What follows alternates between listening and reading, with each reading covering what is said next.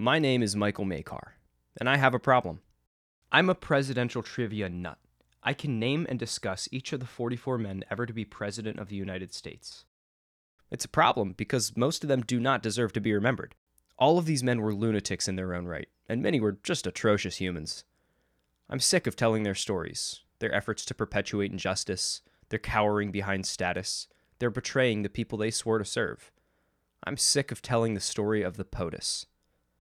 And yet, 244 years in, we're a long way from where we started. We have so far to go, but our country has been dragged forward by amazing visionaries who pictured a better future and worked to build it.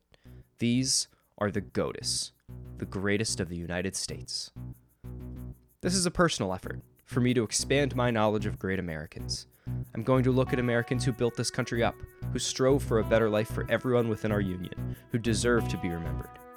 I'm going to contextualize their achievements against the presidents of their day. This is not speculative. We're not asking what if they were president. We're just here to acknowledge heroism of the greatest Americans backdropped against shortcomings of their presidents. I'm Michael Makar, and this is the GOTUS.